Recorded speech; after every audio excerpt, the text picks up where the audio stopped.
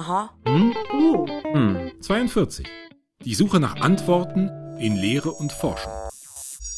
Hallo und herzlich willkommen bei 42 und unserer Folge Nummer 4. Heute bin ich mit meiner Kollegin Stefanie Stelzer bei Janine Radke und dem Projekt RhinoCloud. Janine, vielen Dank, dass du dir die Zeit für uns genommen hast. Und erzähl doch mal, wir sitzen hier bei Dual@TUAH, habe ich gelesen. Was genau ist das eigentlich? Ja, Dual@TUAH, das ist eine Initiative, die Nordmetall mit der TU zusammen vor 15 Jahren ins Leben gerufen hat, um das erste duale Studiensystem an einer technischen Universität in Deutschland einzuführen.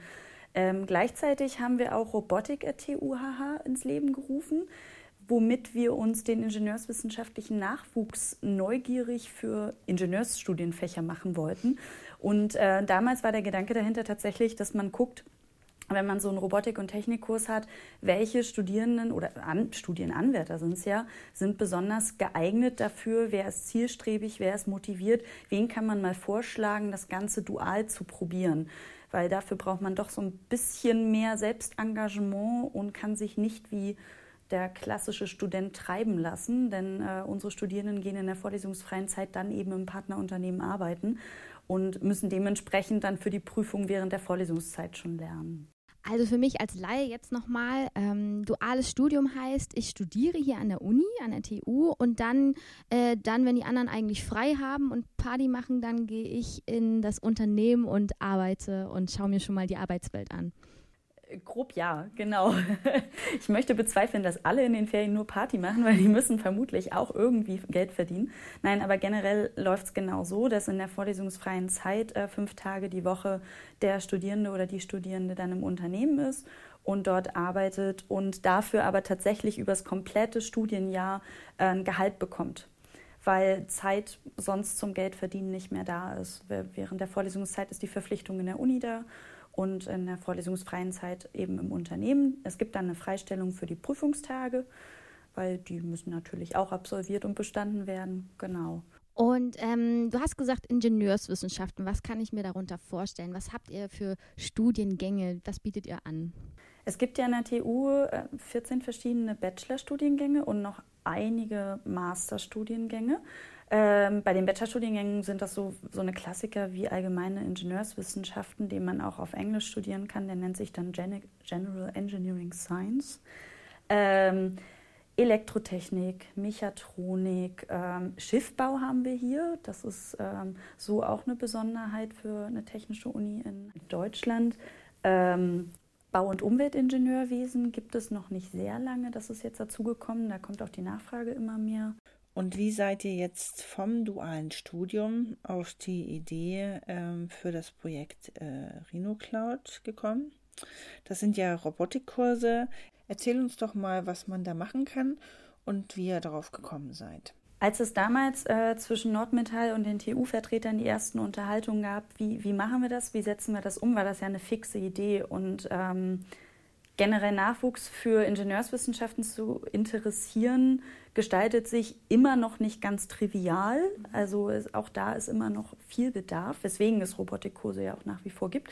Und der Gedanke war schlichtweg, den Schülerinnen und Schülern die Ängste zu nehmen und die Hürden, dass es vielleicht gar nichts für sie ist, weil tatsächlich kommt es sehr darauf an, aus welchem Haushalt man kommt, ob man schon Vorerfahrungen hat und deshalb einfach schon gar keine Hürden und Barrieren da sind. Im Zweifel auch schon das Wissen da ist, dass einen das gar nicht interessiert. Das kann ja auch gut sein.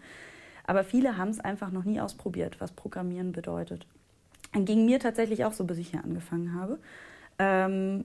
Und von daher denkt man dann immer so, ja, das muss dann immer so ein Hornbrillenträger sein und Karohemden und Hose bis zum Hals hochgezogen. Also dieser klassische Nerd, wie man ihn im Kopf hat, das ist halt völliger Schwachsinn. Also wenn man hier einmal über den Unicampus läuft, sieht man auch wahnsinnig kreative und spritzige Menschen und die sehen nicht aus wie der klassische Nerd, wie wir uns den so gerne einbilden möchten. Sag mal, wie alt müssen denn die Schüler, sind das Schüler? Studierende sind es ja noch nicht. Also wie alt sind die denn ungefähr? Also unsere Schülerinnen und Schüler waren damals vor 15 Jahren mal 12., 13. Klasse, weil das war die Zielgruppe. Mittlerweile gehen wir bis zur 4. Klasse runter. Das heißt, so ein 8-Jähriger oder eine 8-Jährige kann bei uns auch schon mitmachen. Niedriger gehen wir dann nicht, dann verweisen wir sehr gerne an die Kinderforscher und die Robotik via Roberta. Wir haben schlichtweg nicht die Kapazität, noch jüngere Gruppen mit aufzunehmen. Aber wie gesagt, wir gehen runter bis zur 4. Klasse und wir bieten unsere Technik- und Robotikkurse auch für Erwachsenenfortbildung an, wie zum Beispiel Teambuilding-Veranstaltungen von Unternehmen. Also man kann uns auch anfragen. Wir können generell auch für Studierende Kurse anbieten, wenn da zum Beispiel der Einstieg in die Robotik, in Elektrotechnik oder dergleichen gefragt ist noch vor dem Studium oder zum Beispiel auch, wenn jemand aus den MINT-Bereichen, die nicht ingenieurswissenschaftlich ausgelegt sind, sich mal angucken möchte, wie ist denn das mit der Informatik, wie mache ich das denn, wo fange ich denn an? Es gibt ja unterschiedliche Tätigkeiten als Programmierer. Das bezieht sich ja direkt auf Robotik, sagst du. Was genau wäre denn dann die Tätigkeit, die man bei euch lernt? Also das muss ja irgendwas mit Robotern zu tun haben. Wie sähe das genau aus? Wir haben hier aktuell gerade 7 Module etabliert. Die ersten 3 bauen auf den Lego Mindstorm-Robotern auf. In dem ersten Modul kannst du ohne komplette Vorkenntnisse einsteigen, baust dir einen Lego-Roboter. Im klassischen Fall sitzt er auf Rädern und ist an Motoren geschaltet. Und via einer grafischen Programmieroberfläche steuerst du den Roboter an, sagst ihm, welcher Motor was wie lange tun soll und kannst ihn zum Beispiel geradeaus fahren lassen oder Linkskurven drehen lassen oder auch anhalten lassen und dergleichen. Das Ganze kann man dann eben auch selber programmieren, indem man das nicht mit Drag-and-Drop-Menüs in dieser grafischen Programmieroberfläche gestaltet, sondern selber mit Java oder C programmiert. Das sind dann die anderen beiden Module, wo man eben den Einstieg in diese Programmiersprachen bekommt.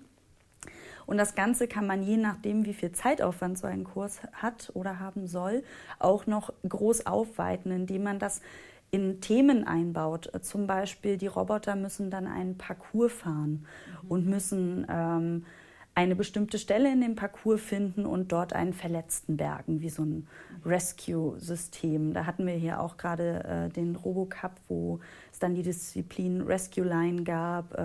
Da kurz zugesagt, es gab einen Parcours, da der Roboter wurde so programmiert, dass er auf alle Eventualitäten des Parcours vorbereitet war quasi, wurde an den Start gebracht. Dann wurde Start gedrückt und dann musste der Roboter selbstständig der Linienführung folgen, auch wenn diese kurzzeitig unterbrochen wurde, musste Hindernisse unterfahren, durchfahren, um Kurven fahren, hat irgendwann dann dieses verschüttete Zielgebiet gefunden und dann Steinchen bergen sollen. Und für jeden Stein, der geborgen wurde, gab es Punkte. Für jeden Teil der Strecke, der geschafft wurde, gab es Punkte, sodass am Ende das Team mit den meisten Punkten eben diese Disziplin gewonnen hat. Und da gab es unfassbar viele Freudentränen, aber tatsächlich auch Verzweiflung, wenn der Roboter dann mal nicht so wollte, wie das dann angedacht war. Aber das ist tatsächlich eine ganz, ganz starke Community hier im Norden. Die anderen Module, die wir haben, gehen dann weiter in Richtung Elektrotechnik, zum Beispiel mit Arduino und Asuro-Robotern, wo man wirklich mal auf einer Platine Widerstände löten muss und tatsächlich ein Verständnis, einen Einstieg darin bekommt, was bedeutet es, elektrotechnische Schaltungen zu basteln und was steckt hinter Regelungstechnik. Logischerweise alles ganz didaktisch wertvoll aufbereitet, sodass das auch jeder ohne Vorkenntnisse verstehen kann.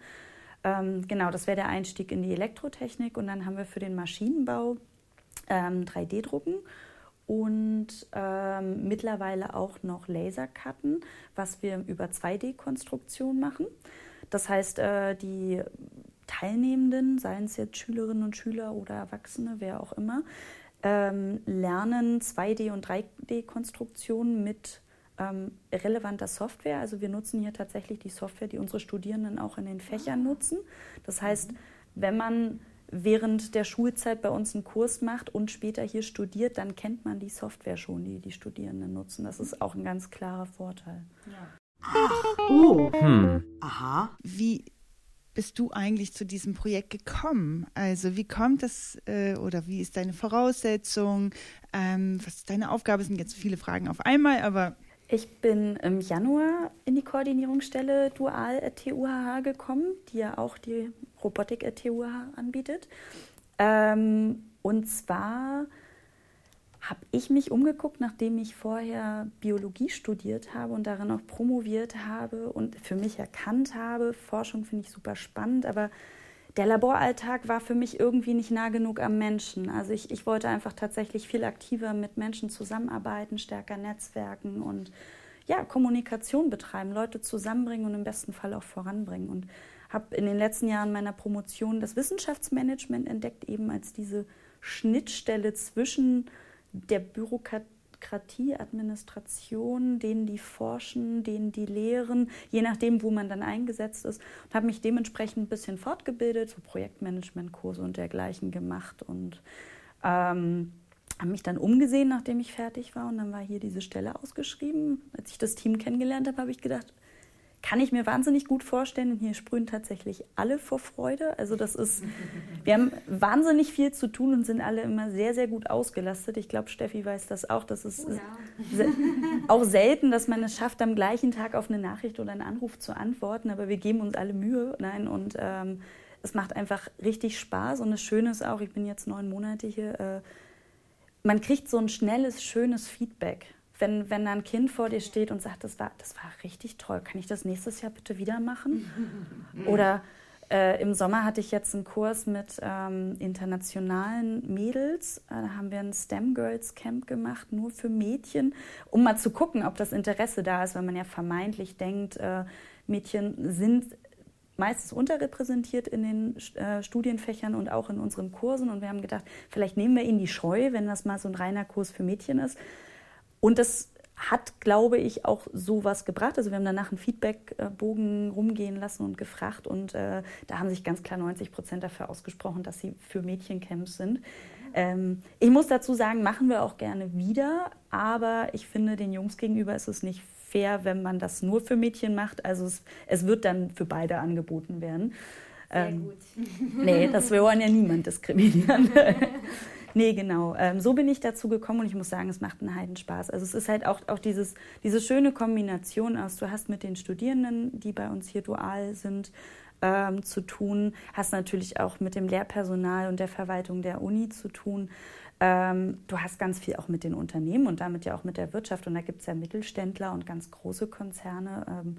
Und je nachdem hast du da auch mit einem ganz einfachen, freundlichen, aufgeschlossenen Menschen oder mit einem gut betuchten, noch mit spitzen Einstecktuch im Anzug Herrn zu tun oder auch einer Dame im Business-Outfit, wo man sich dann auch deutlich selber noch mal ein bisschen korrekter benehmen möchte.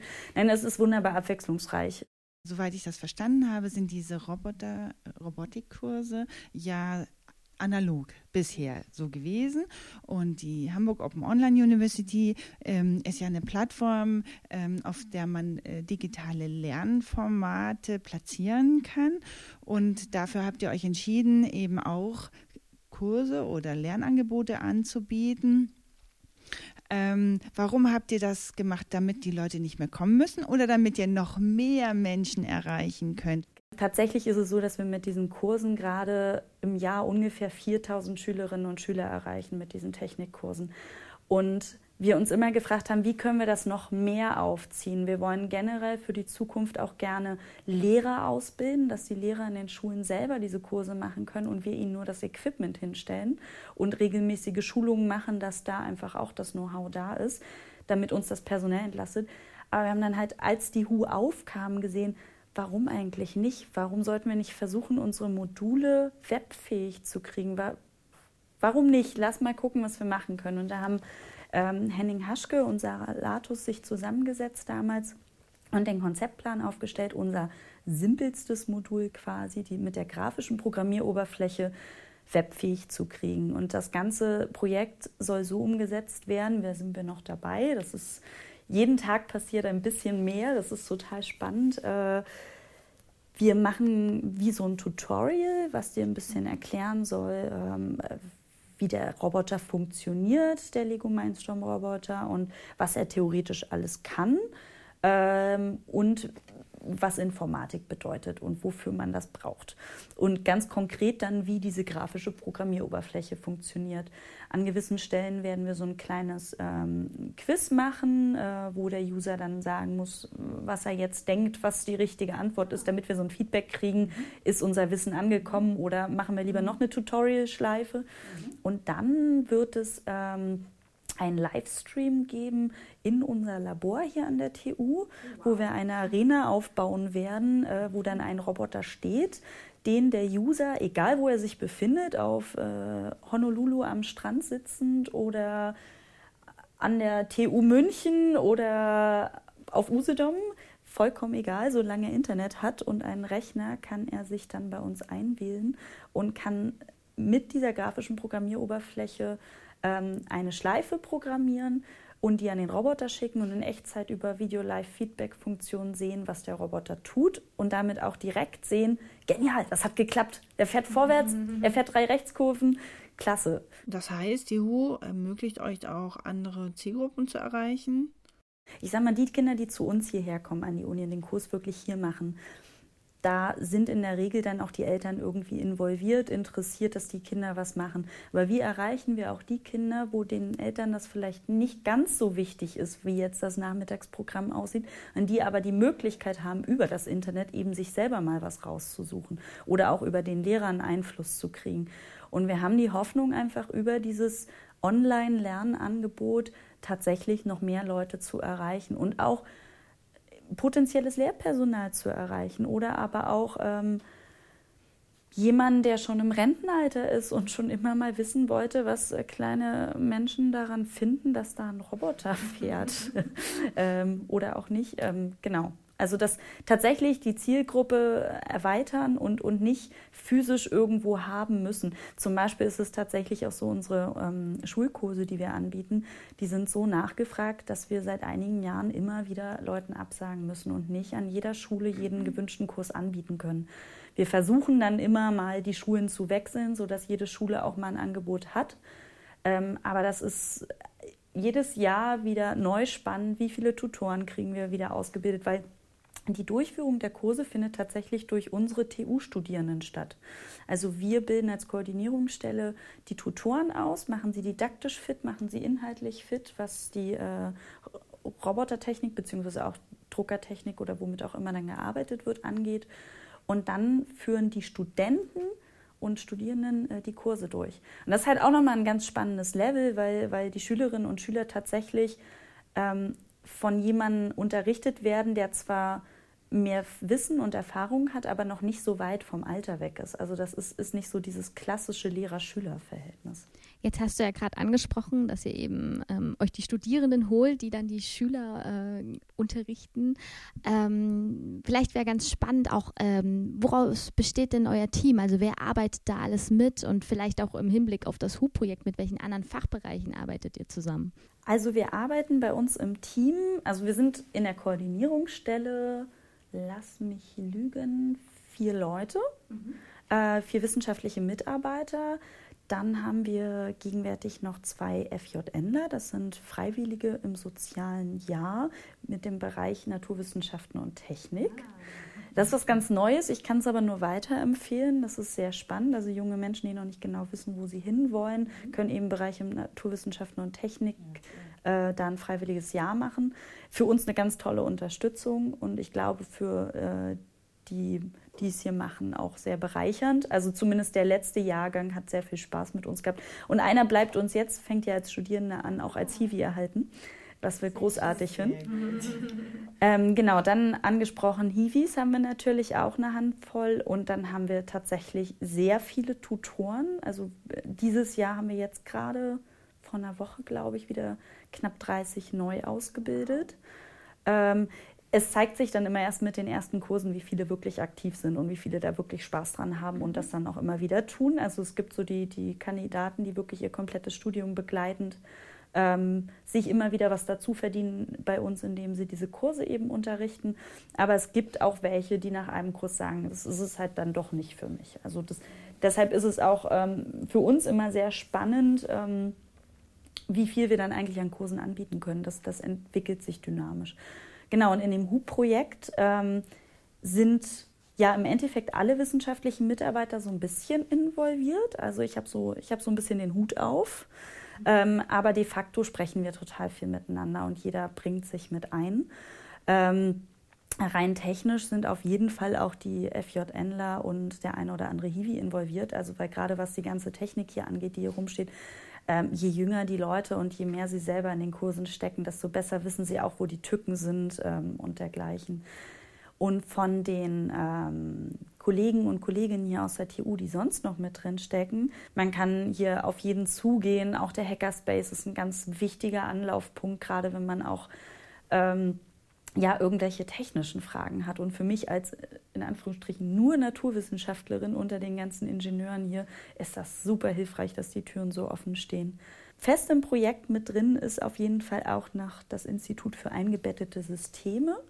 Die sitzen hier 2 Türen weiter unter Professor Fay, Göschwind Fay mit seinem Doktoranden.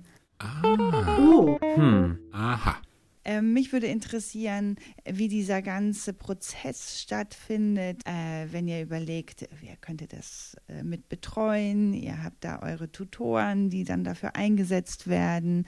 Wer denkt sich das aus? Diese Projektidee ist ja entstanden, bevor ich hier angefangen habe. Von daher kann ich dir nur ausspinnen, wie sie vielleicht entstanden ist. Die Projekte, die nach dem angelaufen sind, nach dem HUB-Projekt, da sieht es in der Regel so aus, dass wir zusammenkommen, im Zweifel in einem der 4 Büros, die wir hier haben. Und zwischen 2 Leuten entsteht ein Gespräch und ein Gedanke und der fliegt wie so ein Tennisball hin und her und irgendwann werden Gummibärchen aufgerissen und eine Fritz Cola aufgemacht und das Ganze spinnt sich bis in die Mittagspause weiter und irgendwann denkt man, hey, das macht nicht nur Spaß, drüber zu reden, da sollte man mal was draus machen. Dann ist es meistens Annette, die anfängt zu googeln, ob es das schon gibt, ob sich das lohnt, dass man das macht oder ob das irgendwer schon macht, geschweige dessen so gut macht, dass es gar keinen Sinn macht, dass man dann ein Konkurrenzprodukt quasi entwickelt. Genau, und so nimmt das dann seinen Lauf. Also es ist tatsächlich meistens aus einer Idee geboren und dann einfach wild und farbenfroh und interaktiv diskutiert. Du hast ja auch erzählt, jeden Tag passiert ein bisschen mehr bei eurem HUB-Projekt. Mit was beschäftigt ihr euch gerade? Also momentan wird gerade sichergestellt, dass das, was der User gar nicht sieht, der Hintergrund, das sogenannte Backend, dass das alles funktioniert. Also dass der Computer im Roboter dann mit einem externen Computer wirklich ordentlich kommunizieren kann und den Code, den wir wiederum an den zweitgenannten Roboter schicken, dann auch umsetzen kann, sodass der ordentlich beim Roboter ankommt. Da sitzen gerade Programmierer dran und tüfteln aus, wie das ideal funktioniert. Also die eigentliche Software, die den Roboter steuert, die gibt es schon. Die ist mal aus einer Arbeit von Studierenden bei uns in der Arbeitsgruppe entstanden. Und einer dieser Studierenden von damals wird tatsächlich jetzt auch weiter daran arbeiten mit einer Projektstudie. Finden wir super cool, dass er sich dazu hat animieren lassen, weil gerade die Leute von früher, die da an der ursprünglichen Software mitgearbeitet haben, wissen natürlich auch am besten, was sie schon kann und wo die Tücken eventuell liegen, an denen man noch feilen muss. Nee, das steht an. Ansonsten steht gerade sehr viel Medienwirksames an, wie zum Beispiel diese Podcast-Aufnahme. Wir werden auch noch ein kleines Video drehen, was dem User dann so ein bisschen vermitteln soll, was ihn hinter diesem Projekt erwartet. Und dem Lernangebot. Was wäre denn euer Traumziel? Also was wäre sozusagen die Vision für die nächsten 5 Jahre? Was könntest du dir da vorstellen?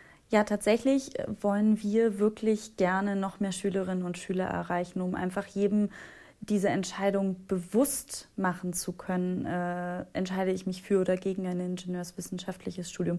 Also es ist ja tatsächlich, die Entwicklung ist ja so, dass sehr, sehr viele Schülerinnen und Schüler heute studieren und der Ausbildungsmarkt tatsächlich immer mehr suchen muss.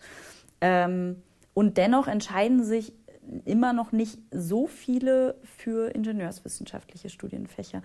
Und ich glaube nicht alleine, sondern das denken meine Kollegen auch, das liegt tatsächlich oft daran, dass der Berührungspunkt im Vorfeld damit gefehlt hat und man denkt, ja, Informatik kenne ich nicht, weiß ich nicht, Grusel und auch ich sitze auch nur vorm Rechner, das will ich auch gar nicht. Und das ist es halt nicht. Und wir wollen halt gerne aufzeigen, was heißt es denn, Ingenieur zu sein. Und das ist einfach nicht nur Zahlen, Daten, Fakten, sondern das ist ein Tüfteln, das ist eine Neugier, das ist ein Ausprobieren, das ist ein Scheitern und es danach einfach noch viel besser machen und was entdecken, was vorher nicht da war. Und auf lange Sicht wirklich auch die Lehrer mehr mit ins Boot zu holen, dass die MINT-Lehrer der einzelnen Schulen da auch ganz gezielt sich selbst fortbilden können und das Wissen dann gezielt an ihre Schülerinnen und Schüler rantragen können. Ja, und mit diesen Worten, Janine, vielen Dank für deine Zeit nochmal und ja, wir sind gespannt, was dann aus dem Robotikprojekt noch wird. Vielen Dank auch an euch, es war sehr schön und ja,